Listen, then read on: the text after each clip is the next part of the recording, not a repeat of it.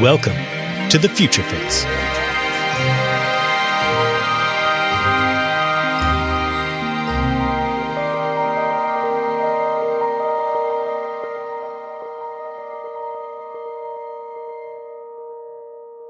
On the last season of this special series, we brought you two examples of rural communities trying to establish fast and reliable internet where the access afforded to more urban areas was unavailable or dodgy. In one of our French episodes with Katja Gaët, we further explored the internet as a human right. Internet is growing more and more essential to local economies, for access to health and education, to stay connected, and even entertained. This has been doubly true during the pandemic. Better connectivity and bridging the so-called digital divide is a concern for every level of government, federally, provincially, locally. Even major metropolitan cities like Toronto are trying to increase broadband connectivity. But how do communities begin to establish these connections? How do they choose a funding and business model, find partnerships, and connect as many people as possible? What are the barriers in the way of broadband connectivity for all? You're listening to The Future Fix, solutions for communities across Canada.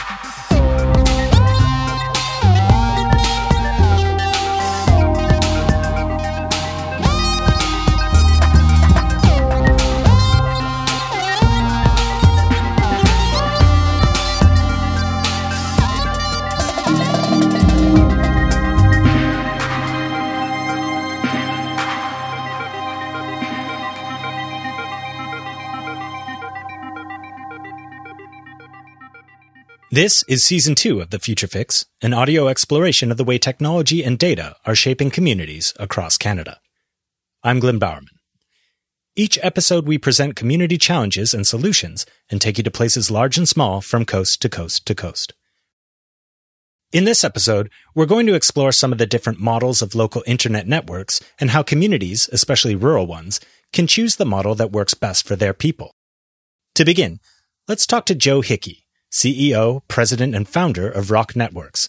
Joe's worked to establish networks in a number of communities, and he's able to break down a few of the various models communities can pursue.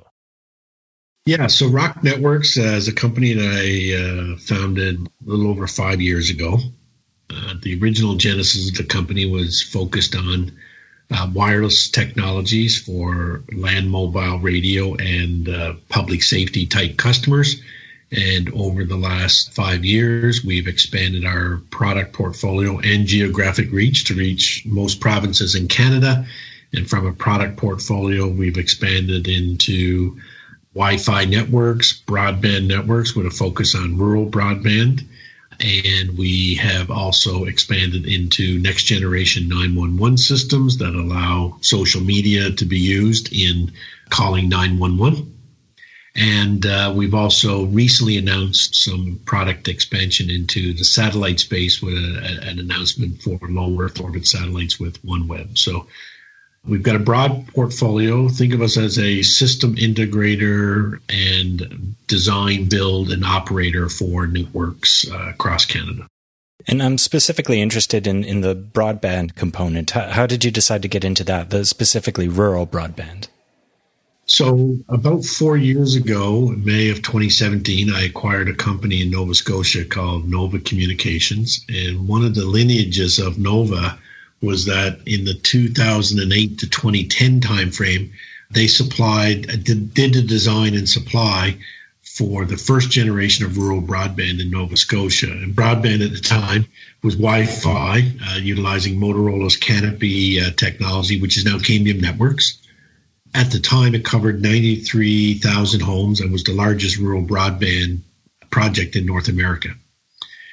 The definition of broadband back then was 2 megabits download speed and a 0.5 megabit upload speed. Now the definition of broadband at the federal level is 50 down, 10 up.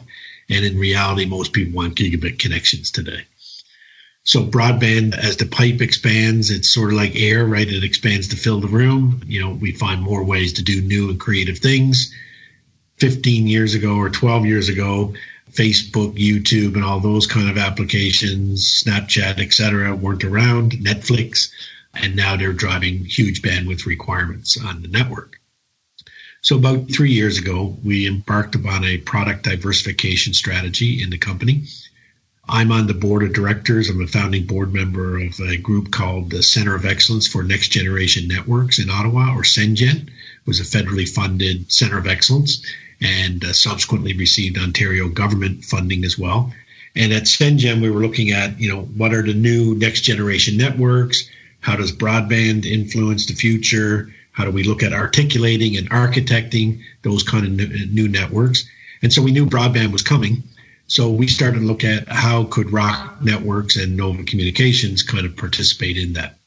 So we looked at kind of three different business models. One was going back to the first customers that we signed up back in the 2010 timeframe, Seaside and Eastlink in Nova Scotia, as a way of saying, hey, are you interested in some next generation technologies from partners like we have with Nokia?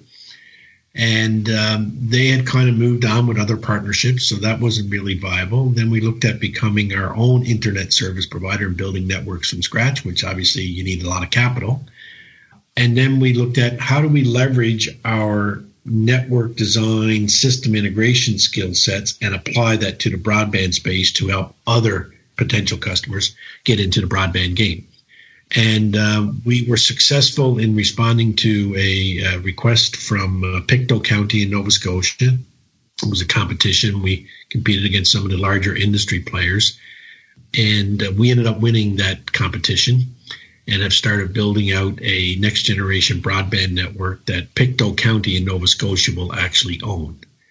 And the reason that they picked Rock Networks and Nova Communications was we said, you can actually get into the telecom game and control your own destiny from building these next generation networks. And our goal is to design and build and potentially operate that network, but you, the community, will own the network. And that kind of started our community broadband networks theme in terms of partnership with communities. Now, ownership can be 100% like Pictou. It could be 0%, but community influenced, or it could be somewhere in the middle with a P3 type partnership. So when we talk about community broadband networks, it's really our approach to engage with local communities, and basically the ownership is an outcome of investment in the network from different parties. Yeah, I find the different models on offer very interesting for, and you can kind of tailor make it to whatever the municipality decides. At this day and age, and especially aggravated by the pandemic, reliable access to the internet is almost as essential a service as water or hydro. And I know that the federal government has been making promises about it, and most provincial governments have some sort of strategy. Even in big cities like Toronto, they're still working on, universal, reliable broadband access. So what are the challenges that municipalities face in either creating the infrastructure or bringing a broadband to all of the people that need it? I guess COVID is, in sales terms, we would call it a compelling event. Okay. It motivated everybody to move forward. I mean, we were working on community broadband with Pictou a year and a half before COVID happened. But what COVID did was marshal the government to realize, and really it exposed the digital divide in Canada, right? And that digital divide is primarily rural Canada, but there are areas and pockets of Toronto, as an example, like you point out, the city of Toronto is looking at doing their own network because, they don't have coverage everywhere they want, even within the greater metro Toronto region. But primarily the issue is a rural issue. Mm-hmm. When we think about the challenge for communities, one is kind of figuring out how they participate in the value chain. And so there's a lot of assessments being done where the communities are putting up their own money to kind of say, what is the state of broadband in our area? How do we go about raising funds if we want to participate in the network? The federal government and the Ontario government in the last 10 months combined have put in, I think, almost $6 billion or $7 billion grant money available. Right. So governments have really gotten serious about solving the problem. And the goal is, 100% of Canadians connected by 2030, no later than 2030. So now communities have a source of grant money. And in rural Canada, without the grant money, there is not really an economic business case for a private or publicly traded company like Bell, Rogers, et cetera, to actually build these networks. The time to pay back, if you will, for that investment versus the revenue stream is quite long. Mm-hmm. With the government subsidies, now you have an opportunity to supplement the cost of building a network. So they're grant monies. The government of Canada has also added Canada Infrastructure Bank to provide low interest loans. So now communities, the challenge of having some grant resources available, that challenge has been somewhat removed. Is the billions of dollars enough to finish every single person in Canada? The answer is no. Mm-hmm. Billions more required, but it is a great starting point.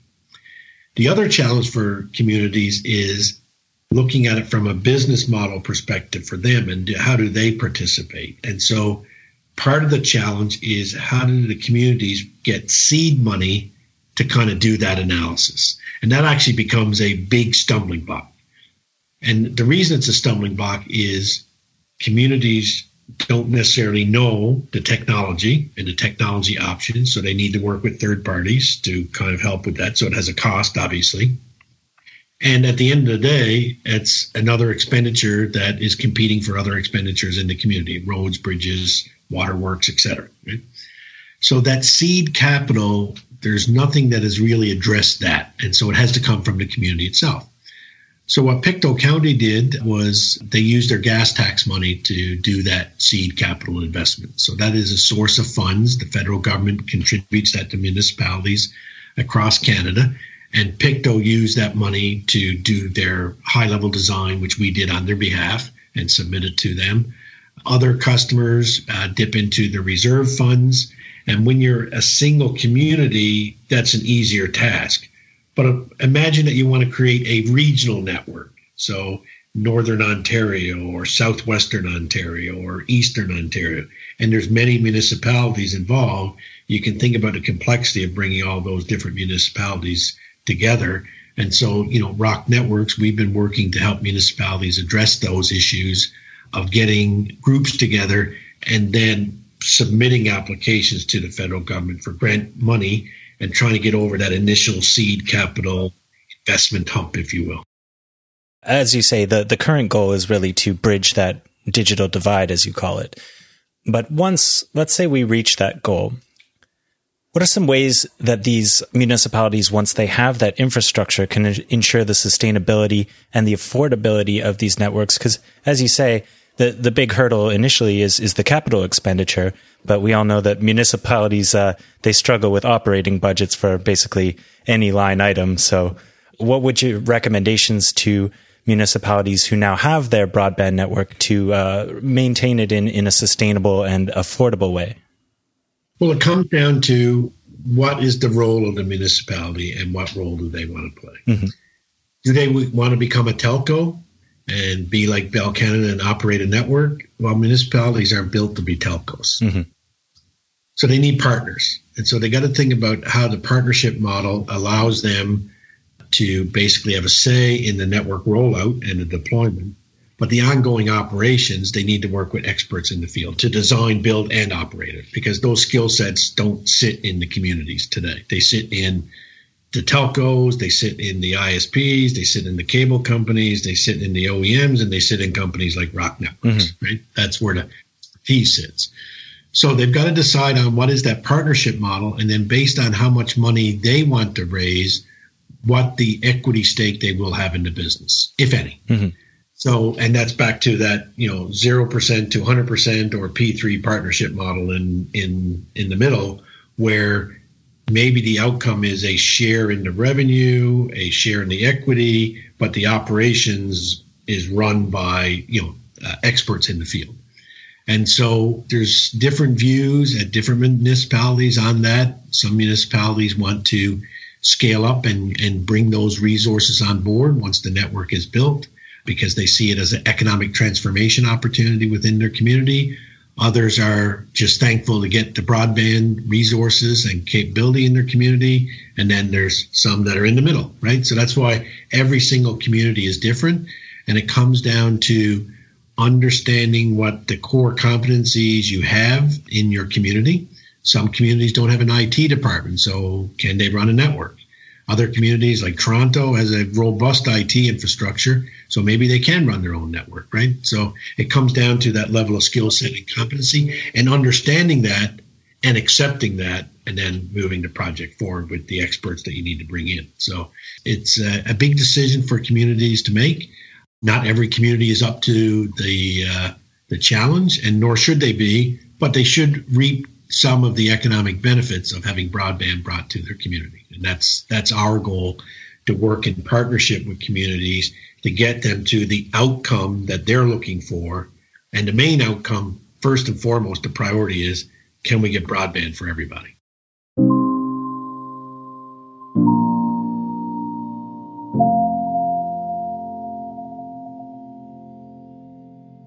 Now, Sally Braun is the general manager of the Western James Bay Telecom Network, based in Moose Factory and Timmins, Ontario.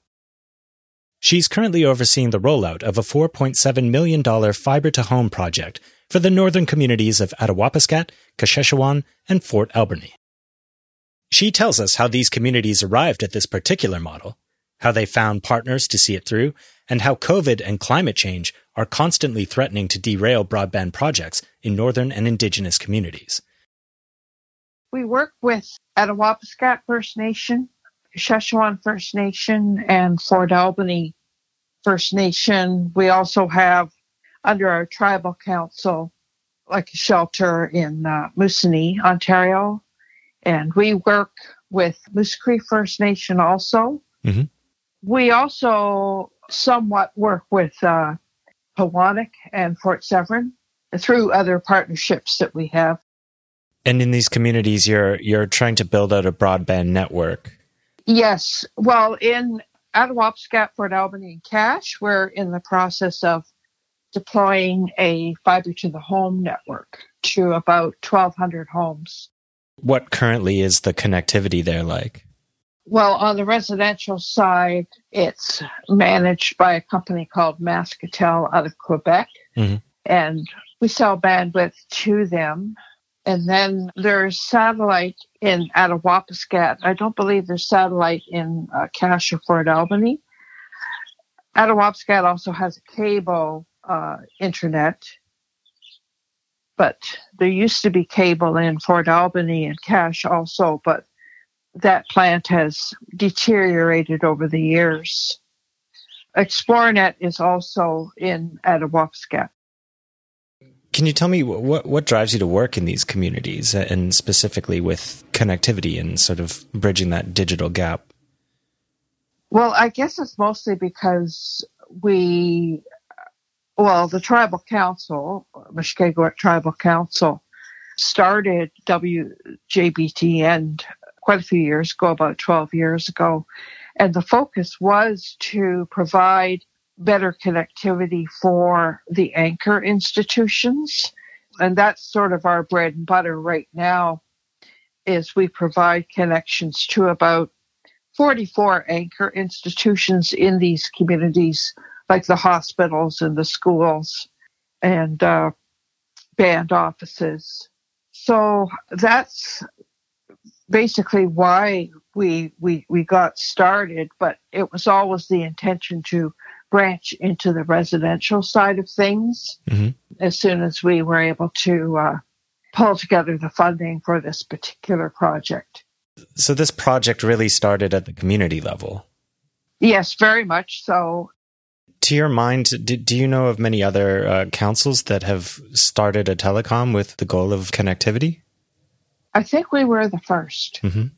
There are others, and the reason why I'm saying that we were the first, maybe in our region, in Ontario, like for the fiber to the home concept, is because I know that there's not a lot of fiber runs in other parts of the country. They're being rolled out now, but they're at the stage where we were 12 years ago, and that is they're at the stage where they're bringing the fiber in over large sections of uninhabited terrain to reach an endpoint in a community. So they'll have a point of presence there. And from there, maybe they'll decide to opt for a fiber to the home solution.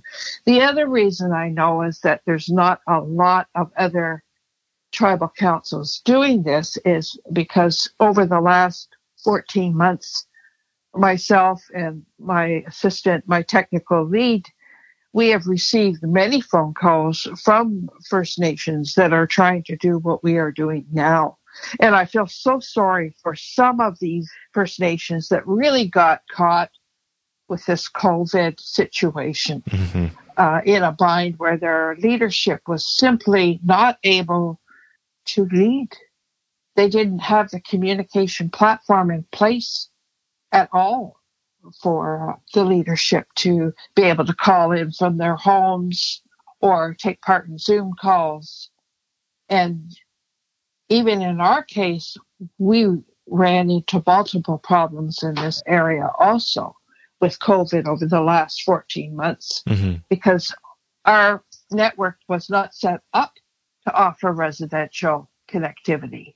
That was a third party was looking after that side of things. So we've been working to try and enhance that in partnership with the wireless provider. We have been trying to help our leadership as much as we can. Yeah. On top of the logistical problems that COVID created, it also caused people to rely on the internet and connectivity to stay connected to the world and to do business. And as you said, hop on Zoom meetings, whatever you need to do. And if you don't have reliable internet, then you can't really participate. Exactly. And the other issue and the other reason why we set forth on the Fiber to the Home project was that the larger telcos that are in the community are allowing their legacy equipment to expire. There's no incentive for them to come in and upgrade their legacy equipment so that the landlines work better, for example. There are situations where people would normally be able to use a landline, but they can't because the repair technician hasn't been able to fly into the community to repair the problem because of COVID. And so you mentioned the partnerships.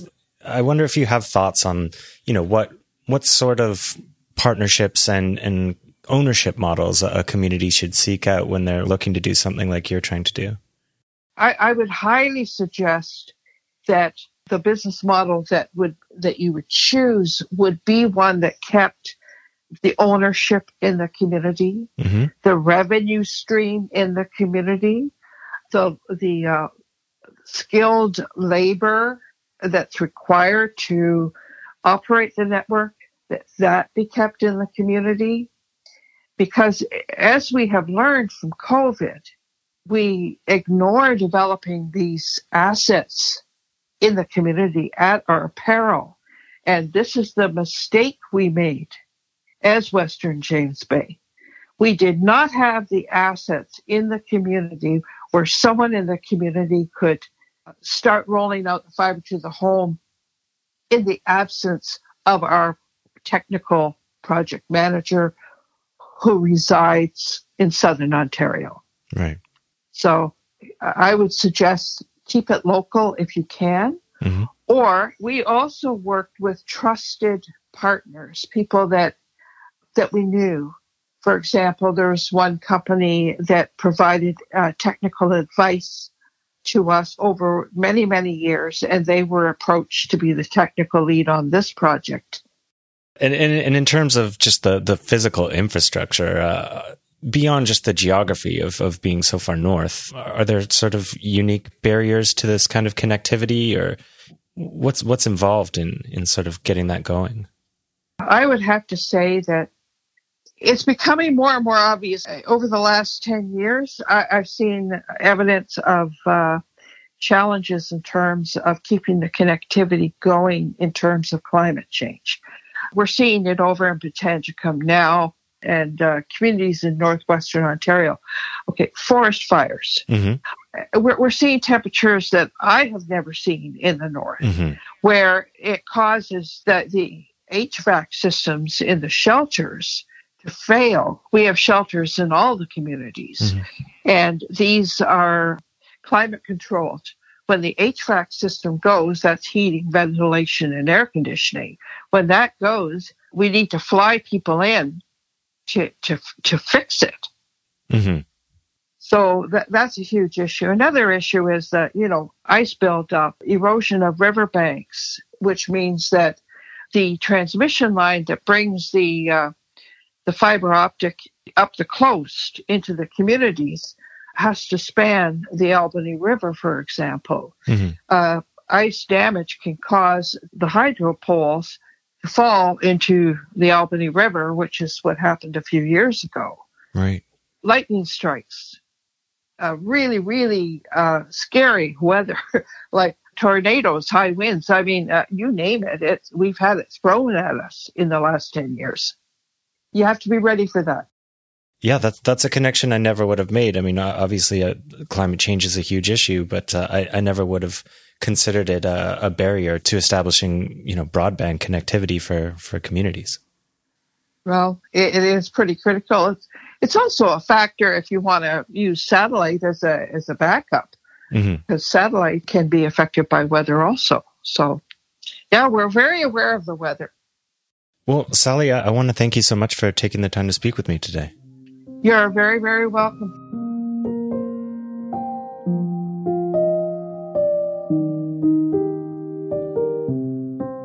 I don't think I need to belabor the point about how essential the internet is to modern life and livelihoods. Unless someone burnt you this podcast on a CD like it was high school in the 90s, you're using the internet to listen to me right now. But every community has individual needs and realities. And while the goal of internet access should be universal, the way that happens doesn't need to be. In a world where internet for everyone is a human right, finding the right type of network for each community is the fix.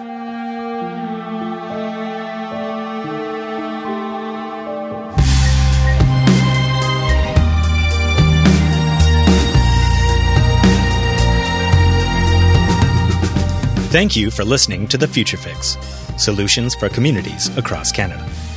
We are a partnership between Spacing Magazine and Evergreen for the Community Solutions Network, a program of Future Cities Canada.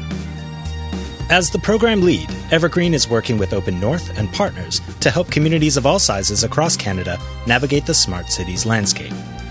The Community Solutions Network is supported with funding provided by Infrastructure Canada. This podcast was produced by myself, Glenn Bowerman, and Neil Hinchley. Original music composed by Neil Hinchley. And our creative consultant is Sanchita Rajvanshi. We'll be back with another Future Fix, where we'll be talking about the digital battle against COVID. So be sure to subscribe to the Spacing Radio podcast feed.